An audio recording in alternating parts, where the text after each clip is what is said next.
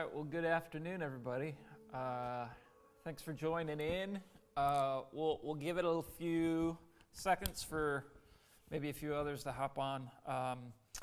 As we do that, some of you may know that as a church, we're going through a little bit of a transition. So we're going to be changing our name. In large part, not a whole lot of anything else is changing other than the name. So we're going to talk through that a little bit next week in Care and Prayer, so you can look forward to that. We have sent out some communication on social media through emails and whatnot, so if you want any details, you can find it there. But next week we'll talk a little bit more about that, as most of our social media, emails, content gets transitioned over to that new name, as well as a new website that, Lord willing, you'll see kind of by the end of the week here. So next week we'll talk more about those specifics. This afternoon what I'd like to do is just kind of talk a little bit more about the issue of shame. So if you haven't been with us through our sermon series, what we've been doing is working through a sermon series on the topic of addiction. And when you start kind of peeling away the layers to the life experience, the heart dynamic of addiction, you inevitably get down to issues of shame. And so we, this past Sunday, looked specifically at the topic of shame and how then we are to work through some of those issues. But this afternoon, I just kind of wanted to go more broadly and look through Scripture. Like we've said, like you can't dive into the storyline of Scripture and not encounter the problem or the issue of shame. So the way we defined it on Sunday is that shame is the feeling of being unacceptable or unlovable because of what you've done, failed to do, or what has been done to you. So shame is that feeling of unacceptance, like I'm not fitting in, or it's the idea of I can't be loved, I'm not approved, and therefore I'm not on the in, and therefore I can't be loved, I'm stained, I'm unclean, I'm broken, I'm undeserving, and so I stand on the outside, kind of looking in.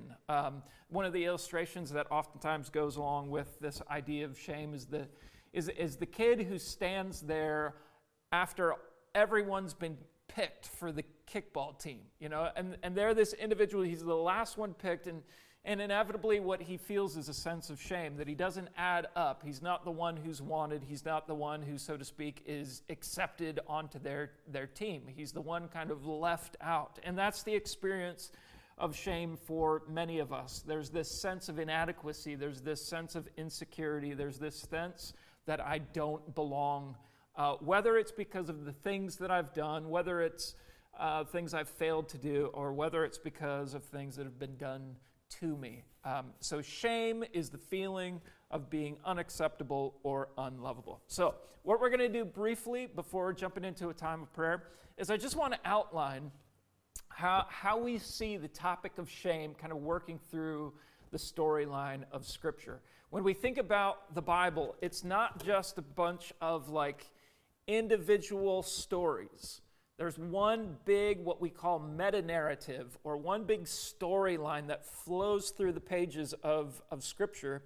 And so what we recognize is that shame is something that we're introduced to at the very beginning of the story, and it's like pulled through the whole narrative of the story until finally there's something of resolution, finally there's something to the solution, if you will, of this problem of shame. And so I just want to outline that very briefly with you this afternoon. When we open up the storyline of the Bible, we obviously see creation. In the beginning, God created the heavens and the earth. But we also then see man is created, the world's created, And at the very beginning, you have Adam and Eve and this incredible story of them actually being wed together. Like it's the first marriage. God's in attendance. In some sense, the heavenly host, they are in attendance. And it's the man and the woman making these commitments to one another before God and before this heavenly host. And so it's this beautiful moment.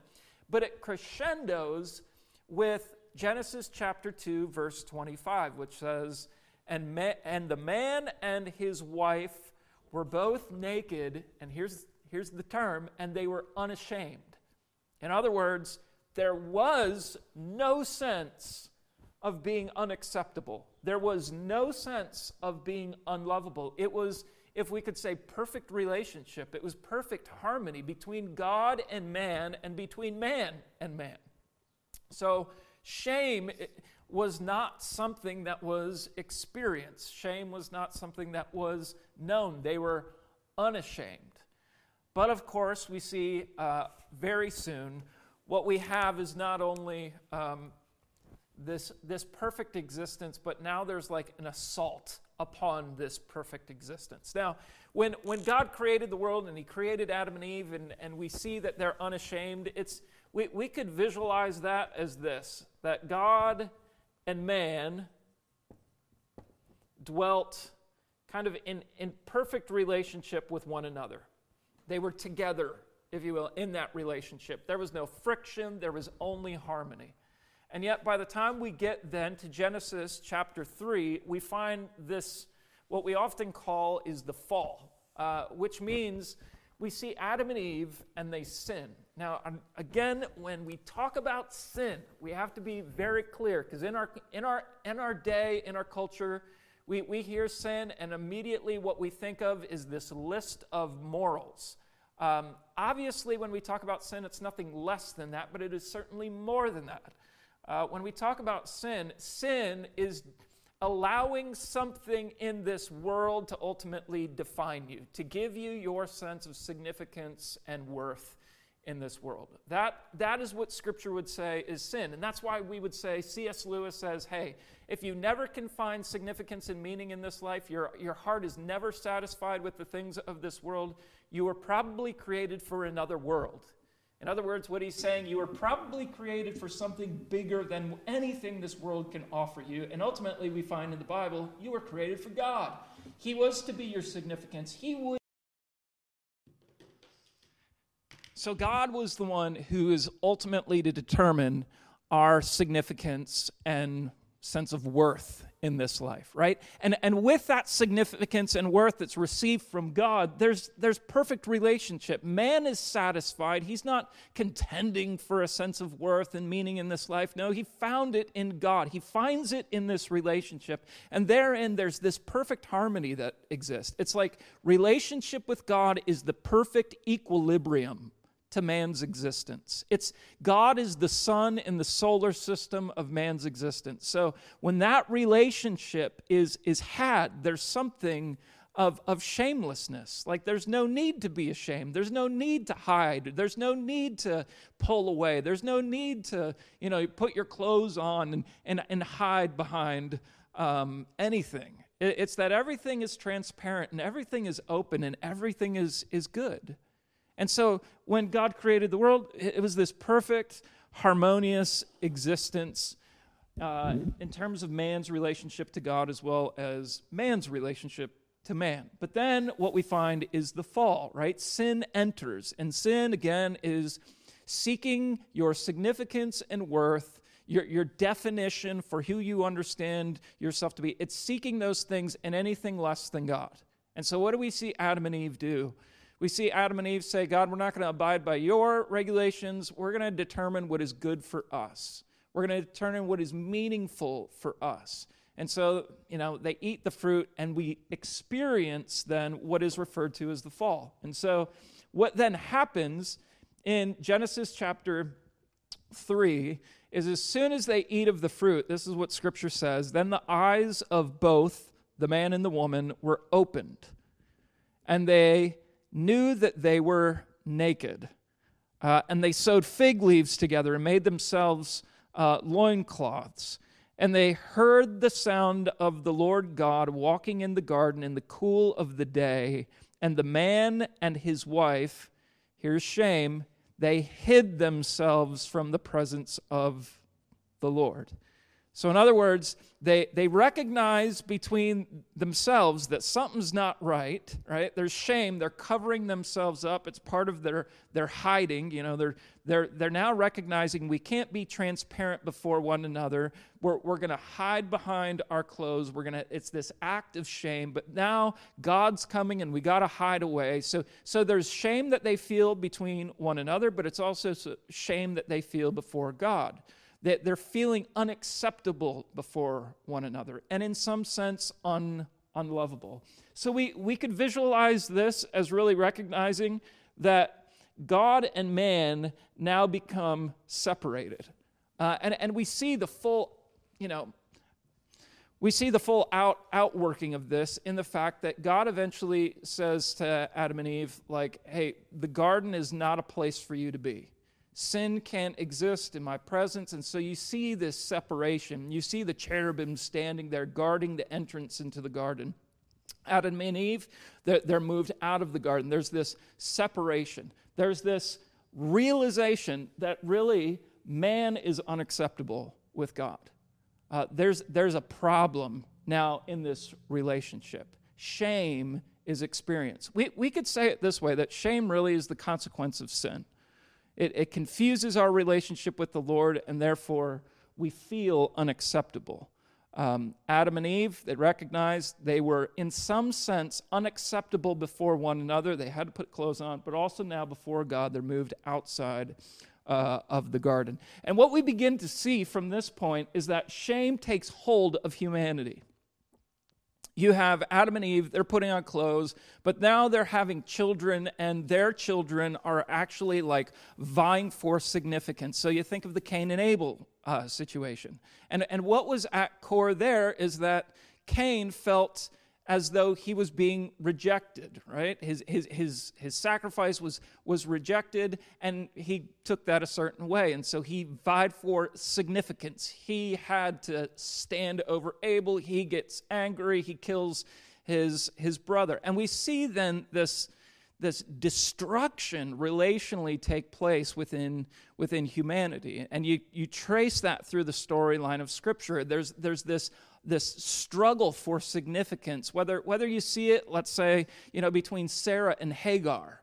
Who's going to be the one who actually has the offspring? And then you get to Jacob and Esau. And once again, there's this contention. Who's going to be significant? Who's going to get the blessing? And so you see this fallout in relationship between in humanity. And so they're struggling now for some sort of sense of significance because they know that in a deep sense, they are unacceptable. They don't match up. They aren't what they should be. And so you see this trend throughout Scripture. Now, once we get into the storyline of Scripture, specifically in the book of Exodus, you have the story then of God establishing through the leadership of Moses what's referred to as the tabernacle. And what we begin to see is God institutes sacrifices, and he institutes priests, and he institutes this little place within the tabernacle that's called the Holy of Holies. And in order for one priest to enter into the Holy of Holies, where God was to reside, there would be sacrifices made and procedures accomplished in order for the priest to enter just once a year into the presence of God. In other words, what you begin to see is God begins to make provision for this unacceptableness that man is carrying, this shame that he's carrying. So God makes provision, and he makes provision through animal sacrifice, through the tabernacle proceedings, through the priesthood. So we recognize that God's not leaving us in our shame. That's the whole point. God is honest about, the fact that there's sin. There's something backward here. And yet God's moving towards man, and he's establishing procedure for man to encounter him. He wants to be, in other words, with his people. And so then from there we see that eventually the tabernacle is kind of replaced with the temple, and so still sacrifice and priestly ritual and procedure continues. All of that kind of declaring the fact that God wants to reside among his people, but you can't just enter as you are. Because why? Well, you're unacceptable, right? Now, ultimately, then all of that leads up, of course, to the coming of Jesus. When Jesus comes, now you see something radical happen. Because with the time of the temple, the time of the tabernacle, and the law that was given, there's all this, like, these ideas of you're unclean, you're unacceptable, you can't just come into the presence of God. But as Jesus comes, it even says in John chapter 1 that Jesus tabernacled among us. The idea is almost like the presence of God now has come to man in a new way.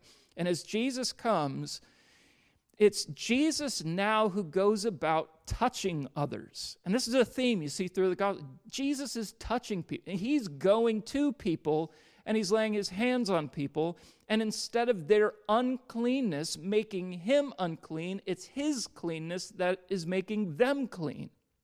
In other words, we see this incredible reversal, like the rituals and regulations kind of are put to the side, and God is now stepping out into the crowd. He's stepping out into the experiences of man. He's coming after us in all of our shame, in all of our brokenness, in all of our kind of marginalization. We've been pushed away. We feel as though we don't belong. We feel as though we're unacceptable, and that's where Jesus is going. He's going to the margins. He's going to the sinners. He's going to the tax collectors. He's healing the lepers, the unclean. They were supposed to be outside of the city, pushed away. They lived in this real world of shame. They were not acceptable because of their uncleanness as a leper. And what is Jesus doing? He's going after them, and he's healing them. He's touching them, and he's making people clean. Now, obviously, then what ultimately happens, we find, Jesus is, we would say, touching folks. Right? And so his cleanness is making them clean. But ultimately what we find is Jesus goes to that cross, right? And he becomes the perfect satisfaction for all the procedures that would have previously gone on within the tabernacle and temple proceedings. And so what does Jesus do? He becomes the Lamb of God who takes away the sin of the world. He becomes the sacrifice that we ultimately need. He goes to that cross in order to satisfy the issue of our sin, right? So he pays the penalty there, but in paying the penalty, he also deals with the issue of our shame. Jesus would become the ultimate object of shame through what he suffers at the cross. Just think about the storyline of what Jesus suffered for us. The very ones, as the God-man, who he created and gave life and breath to, they're the ones who would abandon him in the storyline. They're the ones who would betray him. They're the ones who would falsely accuse him. They're the ones who would condemn him. I mean, again and again, these are points of shame, that he's being pushed away. That he does not belong in the very creation that he has created. He's being pushed away by his own creation. He's abandoned, he's betrayed, he's falsely accused, he's condemned, and then they would physically assault him. He would endure physical abuse, and then they would ultimately hang him naked in open shame before the crowds upon that cross until he expired. Till death would be experienced. And ultimately, it was as he's hanging upon the cross that he would cry out, my God, why have you forsaken me?" Not only did people heap shame upon him, push him away, saying he's unacceptable, he deserves to die. Not only was that the case, but also then we see that in some sense, and it's hard to explain exactly what's taking here, but something of the Father is turning away from the Son. That Jesus is suffering the full weight and penalty of our sins and feeling something of this separation, this relational abandonment, from the Father. And that he would ultimately experience that, he would ultimately suffer that as an object, as the the ultimate object of shame, and he would do it for us, right? He didn't just deal with the issue of sin, which is significant in itself, that he became accursed for us, that he became, as 2 Corinthians 5 says, he became sin for us who knew no sin. He took on that penalty. He bore it in himself, but he also, in doing so, took on our shame. He became the ultimate object of shame. And why? Why does he do all this? Well, he does all this to make our relationship with Jesus, with God, right again, right? He goes through all of this to make our relationship with God right again. You know, when Jesus is on the cross, we come to find from the storyline in the Gospels is that the curtain in the temple was torn. The curtain that was in front of the Holy of Holies was torn, and miraculously so. And why? Well, it was to depict the fact that separation now had been done away with, that through Jesus there is no separation. He is the way, he is the truth, he's the life, he is the door, as he says, that we are to enter into in order to come into relationship with God, in order to be made acceptable. That 2 Corinthians 5:21 says that he became sin who knew no sin. Why? So that we might become the righteousness of God in him. In other words, he took the penalty of our sin. It's the great exchange, and we inherited now his perfect righteousness, which means, like, we know we're imperfect. We know we don't match up. We know we've experienced shame. We don't belong with God, and yet Jesus now freely gives us his righteousness, which is ultimately our perfect acceptance before the Father. The Father now sees us in the righteousness of Christ, not in the sin that we've committed, for he has satisfied the penalty of our sin at the cross. This is what Jesus has done. He's dealt with our sin, and he's become the ultimate object of shame. Now, what we then begin to recognize is not only is Jesus coming and touching folks, not only is God coming near to man, but Jesus ultimately is fulfilling all the procedures, the sacrificial procedures, so that man can enter into God's presence. But as we recognize the resurrected Jesus, he says, wait until the Holy Spirit has come upon you. In other words, he promised to send the Holy Spirit out. He opens the way now for us to have relationship with God, but there's more to it than that, right? He opens up the way and he pours out his Spirit upon us so that all who come to faith in Jesus now are indwelt by the Spirit. Do you see the radical work now that has gone through the storyline of Scripture? It's not just that there's procedures, right? Jesus has satisfied those. It's not just that God has come to us and his touch now cleanses us. It's now that ultimately God resides within us, right? So through Jesus, the Holy of Holies becomes us. As much as we don't feel that, right? That's the storyline. That's the scandal of the story. It's amazing, right? Can we really believe this because of the extravagant grace that we are ultimately shown?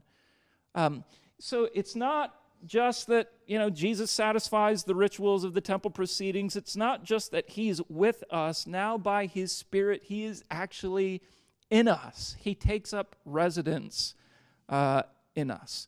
Now, as we understand, this is where we live in our day. This is where the storyline of Scripture kind of meets up to our time in redemptive history. That at this point, the cross has been endured, the resurrection, it's the victory of Christ, but now the Holy Spirit indwells God's people.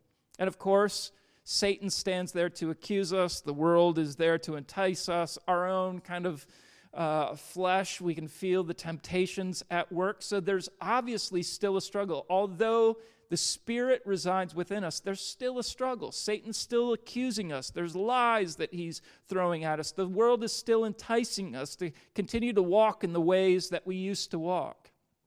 And of course, our flesh is still tempting us. There's a real kind of enticement to leave Christ. And yet, in all of that, the beauty of it is that the Holy Spirit has come within it. Greater is he who is in you than he who's in the world, right? The one who loves to reveal the truth of Jesus to us so that when the world brings its enticement, there's something of truth that the Spirit is working into our hearts and minds. And it's incredible. It's like he won't let us live in our shame, in other words. He won't let us live according to the accusations of the enemy. He won't let us live according to the enticements of the world. He's continually working on our behalf in us in order for us to live in the good of the grace that we've been shown through Jesus. Right? So this is incredible. We get the Holy Spirit who is for our freedom. He is for battling our sense of shame and declaring the righteousness of Christ over us, saying, son, daughter of God, you're accepted. Not because of what you've done or failed to do, but because of what Christ has ultimately done for you. You're now accepted, right? Now, when we look at the storyline of Scripture, we're not done yet, right? Ultimately, what we find is that one day Christ is going to return and he's going to make all things new again. Revelation 21 says this. It says the Apostle John is writing. He's seeing a vision into the future, and he says, then I saw new heavens and a new earth. I can't wait for that day, right? For the first heaven and the first earth had passed away, and there was no longer any sea. There was no longer any chaos. Chaos was done. And I saw a holy city, the New Jerusalem, coming down out of heaven from God, prepared as listen, a bride, beautifully dressed for her husband, right? So it's this, we're going back, as we started, to a wedding. Right? Just as Adam and Eve and things went south from there. Now we have another wedding, right? And it's God's people who are being wed ultimately to their Savior, Jesus Christ. And the text says, and then I heard a loud voice from the throne saying, look, God's dwelling place is now among the people, and he will dwell with them. They will be his people, and God himself will be with them and be their God, and he will wipe away every tear from their eyes. There will be no more death or mourning or crying or pain, for the old order of things have passed away. So in other words, what we see is that the desire of God to be with his people is sovereignly, through redemptive history, ultimately accomplished. He wants to dwell with us. He wants to deal with the issue of our shame, our sense of unacceptableness before him, right? He wants to deal with all of that for the express purpose of one day making all things new. And what we then begin to see is God dwelling again with man, but in a greater glory than what it once was experienced originally. Right? So God is bringing about something greater than even what is experienced in Genesis 1 and Genesis 2, where there's this perfect harmony. There's something that God's bringing about that is all the more glorious, but it's nonetheless the absence of shame. Man is perfectly acceptable with his God. No struggle with shame, no accuser to get in the way of that, no world to entice us, no kind of flesh that we got to struggle with. No, it's perfect acceptance. Shame is eradicated. There's no stain. There's no uncleanness.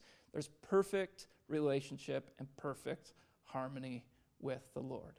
So this is the trajectory then of the storyline of Scripture. You can't enter into the storyline of Scripture without encountering the topic of shame. A God who says, yeah, because we have sinned, we're unacceptable, and yet a God who comes after us and ultimately through Jesus makes us acceptable and restores what ultimately we lost way back in Genesis chapter 1 and chapter 2. You got any thoughts on that? All right. So That's the storyline of Scripture. God deals with our shame, our unacceptableness, our sense of unlovableness before Him. Now, one of the other things that we have to talk about, remember, is we feel shame in relationship to God because of things we've done or failed to do, but we also feel shame because of what others have done to us. And I want to be very careful here, because I think we can enter into Scripture and say, okay, yeah, look at Jesus. Doesn't He just satisfy all the wounds and hurts of our life? And He does. But I also want to recognize that the healing process from much of what we've suffered from others takes time. And that is, God is not a God who just kind of, hits us with the wand and everything's nice and good. He wants to draw us into relationship. He wants to teach us faith, even the faith that would say, Jesus, I'm going to give you my sense of shame to know your honor over me, right? That's a process where he's not banging down our door saying, hey, bring your wounds to me and trust your deepest hurt to me. He sits with us, right? He's careful with us. He's gentle with us. He proves His love in some ways, like over time, to the point where He woos us. He wants that hurt. He wants the pain of our lives. And so I want to be careful that we're not just like making this kind of a cute, tidy idea that Jesus actually heals the shame that has been afflicted on us. All right? It is a process. It is a relationship. At times, it's hard because in the midst of our own pain, the enemy's coming after us, right? The world is still enticing us, saying, hey, here's a way you can cope. Hey, here's an escape you can run after. Here's another way to preserve yourself and build up another wall so you feel secure, this false sense of security. So there's so much struggle that revolves not only around the issue of our shame, but also the fact that we're in a spiritual battle, and the enemy knows it, and he loves to exploit our weaknesses, and the world is pressing in on us to entice us, saying, hey, here's some other ways that you can feel good about yourself. Here's some other ways you can get some rest and some sort of escape. So we have to be careful. But I want to repeat something that we mentioned in the sermon from Sunday. We could go through all the text of how Jesus suffered shame for us. And I think those are important, and we need those texts and we need those truths. But for me, and maybe I should be careful of not just saying what's been helpful for me, but nonetheless, I think we need to recognize, we have been created in the image of God. So we could go back to the storyline, the beginning of the storyline of Scripture. We've been created in God's image. In other words, how we live our lives is a unique reflection, or should be a unique reflection, of who our God is. But I think that's a two-way street. When we've suffered abuse and we've suffered intense wounds and the shame that comes with that, when we are disgraced because we are an image bearer, God is disgraced. When the dignity of our humanity is abused, when the dignity of our humanity is in some way marred and broken, in a real way, that reflects on God. And I think that's one of the things that, where God says, I'm a God of justice. He accounts for every wound. He accounts for every kind of sense of shame that's been imposed upon us through abuse. For us to be disgraced is for God to be disgraced. And therefore, when Jesus comes and saves us, when we are now His child, His son, His daughter, when we are saved, much of the wounds of our past need to be recognized as ultimately being pointed at God. Oftentimes in our shame, we kind of harbor those experiences. We feel like, we have to deal with those. That becomes a uniquely and deeply personal reality. And it is. It's not to take away from the personal and deep wounds that shame inflicts upon us, but that there needs to be something of a directive to God. We need to take those experiences and if you will, lay them at the feet of Jesus. And again, I want to remind you, like, that happens over time, right? Where his love is proven to us, where we kind of begin to knock down some of the self-preservation tactics of our own life, and we get comfortable now beginning to talk through our pain, beginning to talk through our wounds, and ultimately coming to the point where we can lay them at his feet, right? Our disgrace is ultimately God's disgrace. The wrongs that have been done to us in that way have ultimately been done to God, if you will. And so it's important that we wouldn't harbor those things. And I know because they're so sensitive, we tend to preserve and we tend to build up something of a sense of security around ourselves where we kind of push the wounds down and away so that they're not seen. And yet what God says is, it's okay to come to me in all your wounds. You know, you think about this story, I think it's Luke chapter 8, where Jesus is in his earthly ministry, and, you know, it's Jairus' daughter who's like about to die. And so Jesus is on his way to tend to her. And you have to recognize, like, in the day, like, Jairus was this guy of good standing. He was a guy of, you know, notoriety. He would have been acceptable in the culture. And as Jesus is on his way to his house, there's a woman in the crowd who has an issue of blood, which is so important because what the issue of blood tells us is that culturally she was unclean. While here's this guy of notoriety and acceptableness within society, here's this woman who is not acceptable, who should not be in the crowd because her uncleanness, if you will, would spread to others.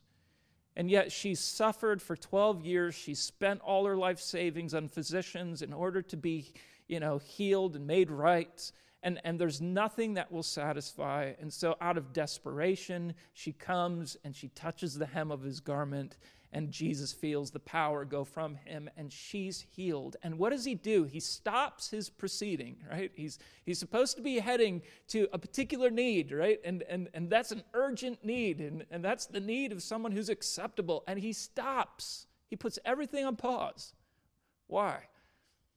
Well, to tend to this one woman who shouldn't be in the crowd, who's unacceptable to everyone else standing around.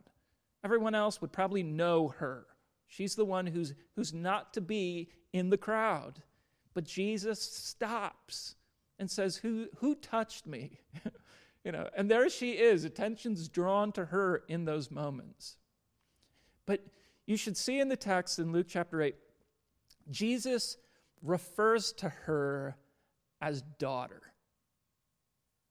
He called, like, in front of the crowd who would say she's unacceptable, Jesus says, no, you're acceptable with me. You're my daughter. And because of your faith, you've been healed. Right? So in these moments, it's not just about the dramatic healing. It's about the fact that Jesus will step into our shame, and he is the one who ultimately declares us clean. He's the ultimate one who brings healing to us, and he's the ultimate one who says, this is who you are.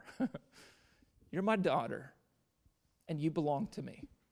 So when it comes down to this idea of shame, folks, it's important, even when it comes to the wounds that we've suffered from others, that we would faithfully, carefully, in time, as we work things out with the Lord, that we would bring our shame and lay them at his feet.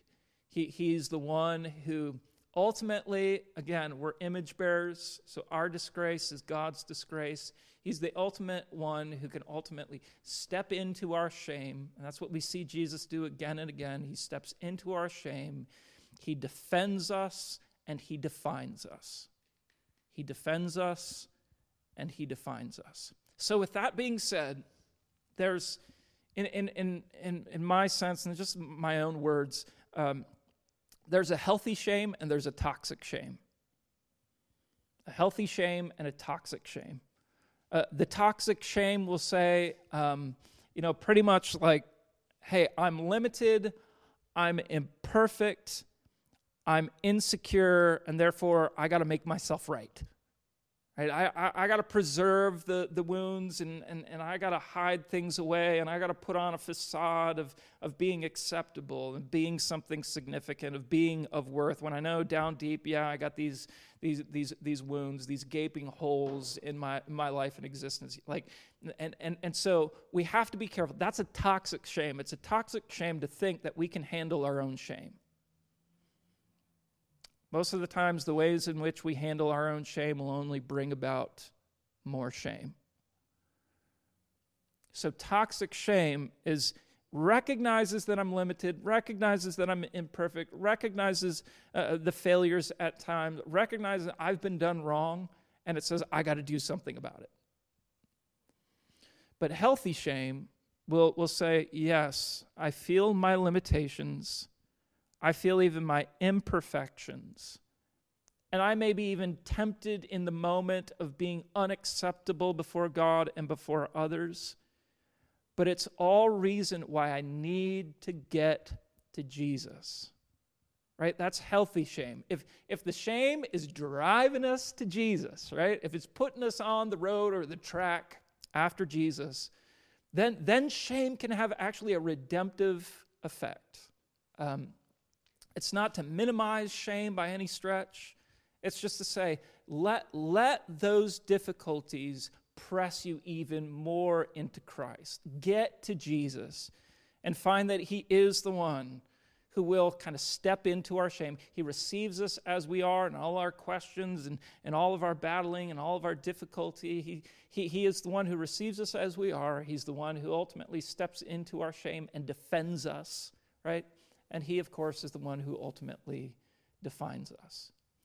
When it comes down to it, there's more to dealing with the emotional trauma and experiences here, but in a very simplistic way, it's getting to Jesus. Let's get to him. Let's place our heart before him. Let's place our experiences of shame before him and recognize that he's willing to stand with us, identify with us, and ultimately define us. This is who our Jesus is for us.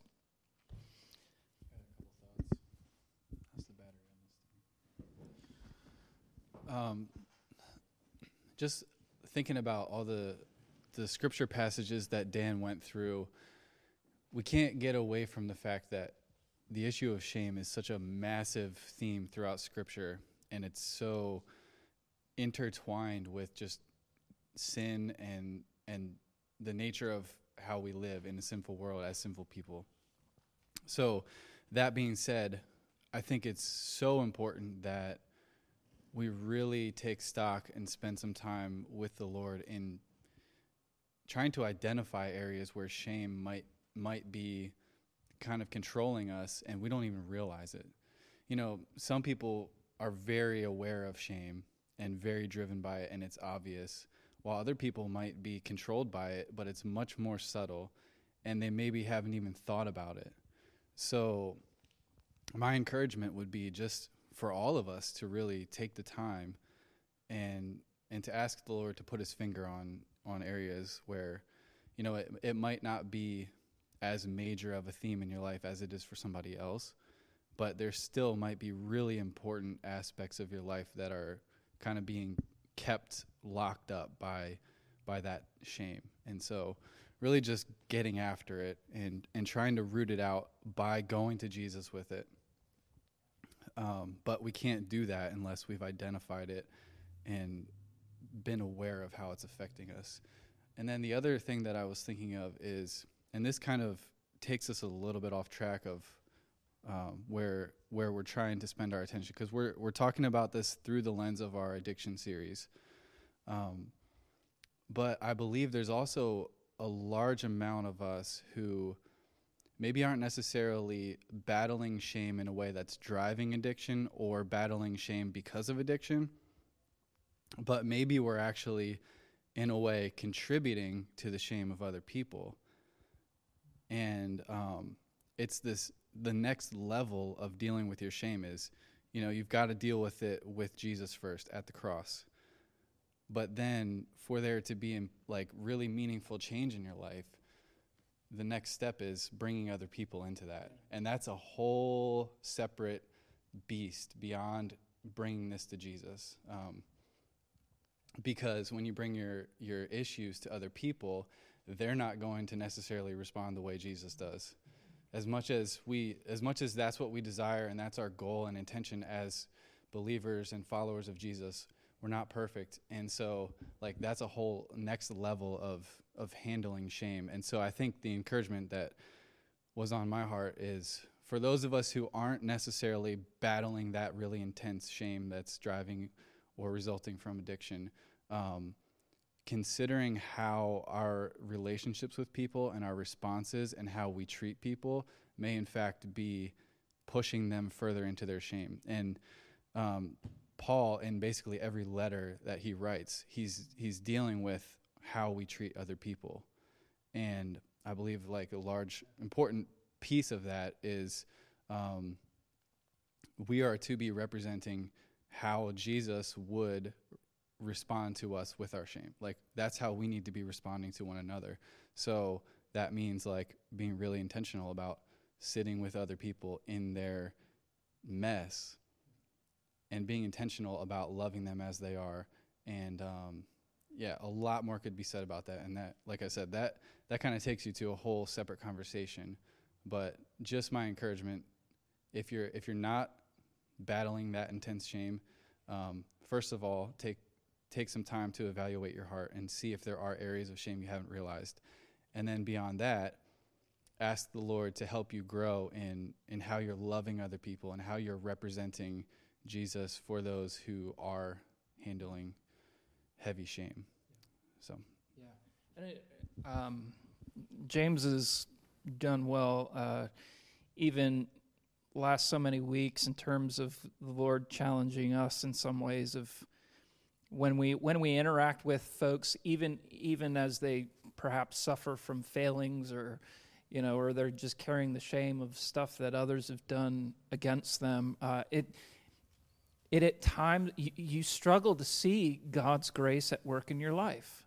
You see the failings, you see the shame, the wounds are just glaring, in your face. It's and you don't necessarily see all the ways that God is still working through it all. And so even what we see, Paul doing is not only this willingness to sit and be present with the hurting, but also he's so good, he begins so many of his letters by saying, man, look what God's doing in your hearts and lives here, and he's pointing it out again and again. And he'll eventually get to some challenges and whatnot, but he begins always just by, hey, pointing out, here's the evidences of grace at work in your life.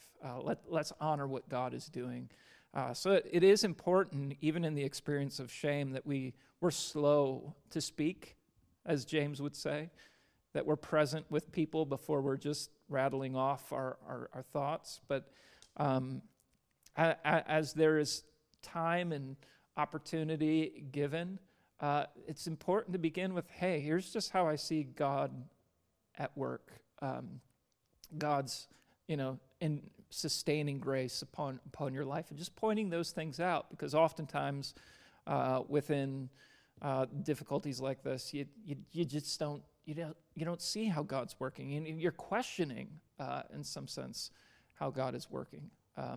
So some ideas. There's so much more. This is very much more complex, and every situation is going to be a little bit different, a little bit unique in terms of what it requires. But nonetheless, I hope it's helpful to recognize that, man, when it comes down to it, God is on a mission to save us from our shame. Obviously, he's going to deal with the problems of our sin. He's going to make us acceptable, and in making us acceptable before him, he deals with the issues of our shame. All right, well, we're going to spend a little bit of time praying.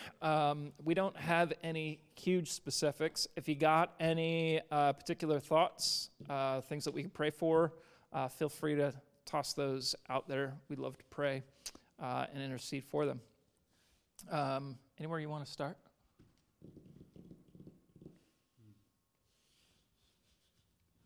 No, I'm not sure. Okay, I'll jump in and we'll get rolling. God, first order is we must thank you.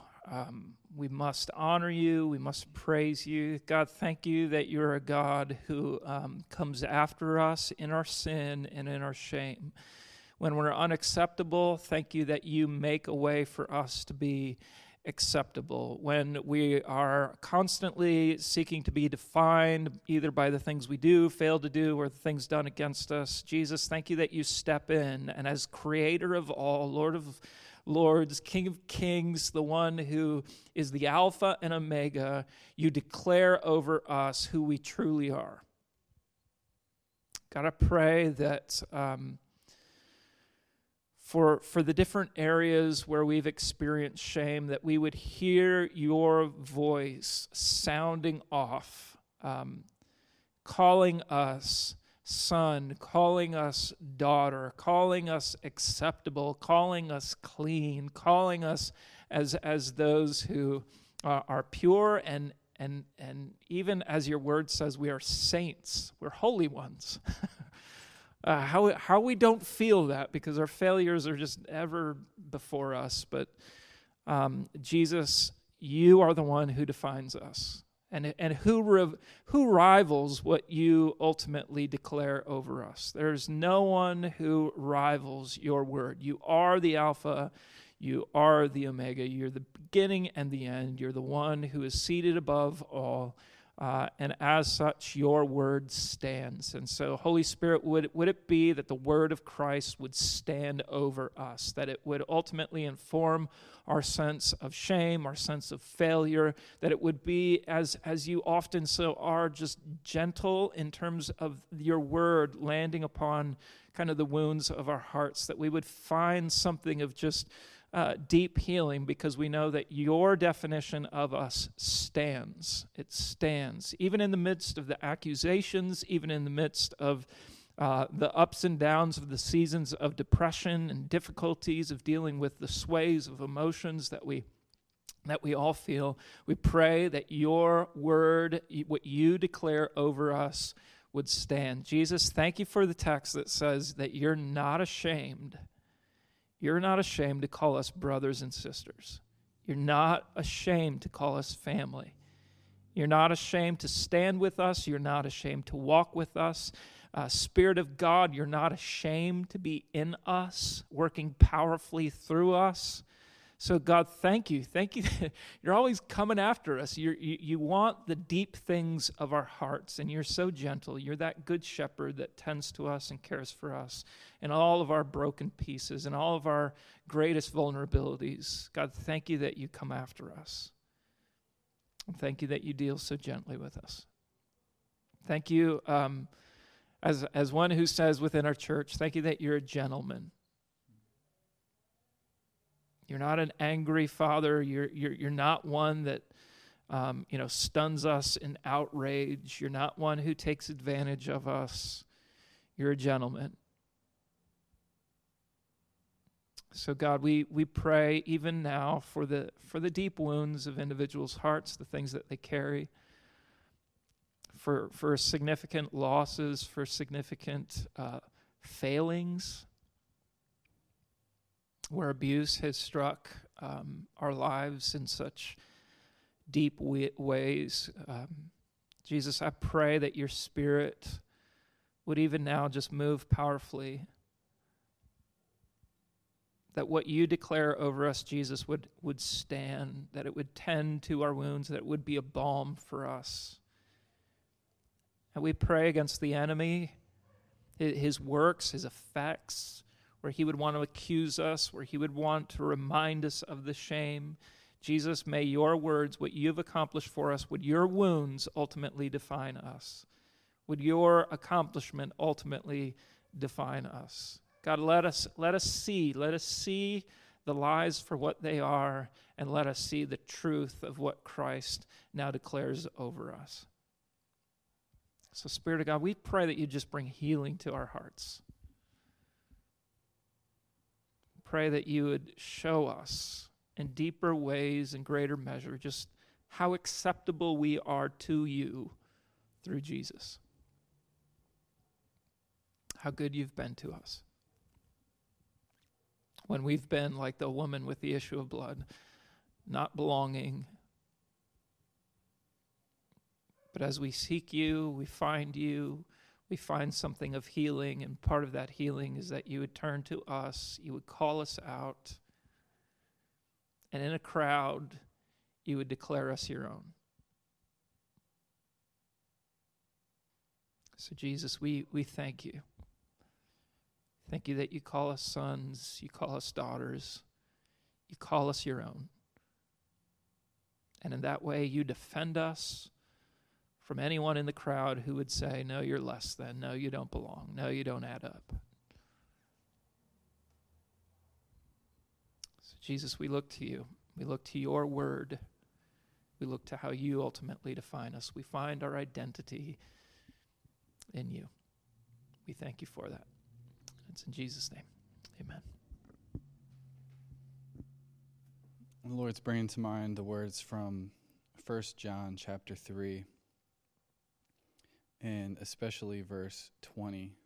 He says, "Whenever our heart condemns us, God is greater than our heart, and he knows everything."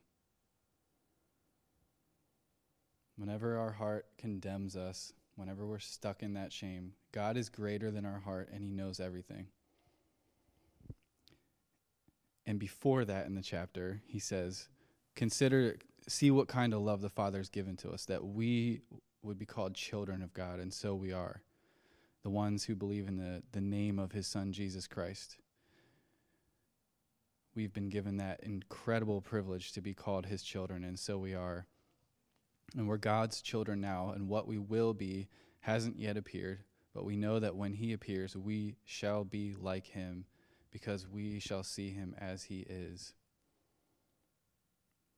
That beautiful moment when we get to see Jesus face to face. He already sees us as we are.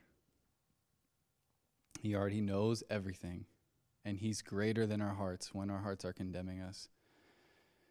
I also feel like the Lord is putting on my heart a burden for people who have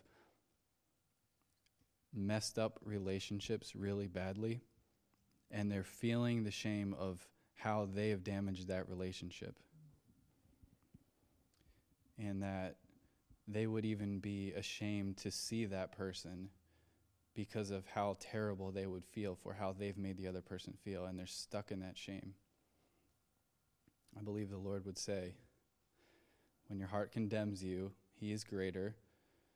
Jesus has gone to the cross to set you free from that shame, to restore those relationships. And his desire is that you would run to him. And once you've done that, his desire is that that relationship would be restored. That's the other piece of 1 John is God has loved us, and he's calling us to love one another. He's restored us, and he's calling us to restore our relationships with one another by his grace. And so, Lord, I pray for those who are feeling this unique shame of broken relationships, which, again, in so many ways is wrapped up in addiction. Lord, I pray that there would be beautiful, miraculous, Spirit-enabled moments of reconciliation in those relationships, whether it's ex-husband and ex-wife, or father-son, father-daughter, mother-daughter, brothers, sisters.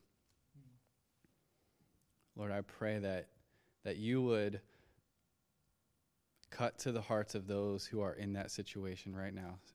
Speak to them and say that you're calling them to yourself. You're calling them to run to Jesus, who sits with them in that shame. He identifies with it. He bore that shame in full.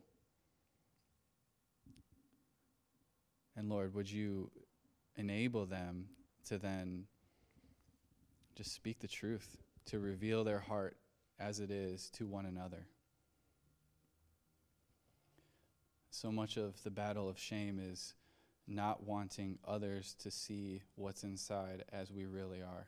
But Lord, I pray in those relationships that they would be able, by your grace, to say, this is how it is. This is me as I really am.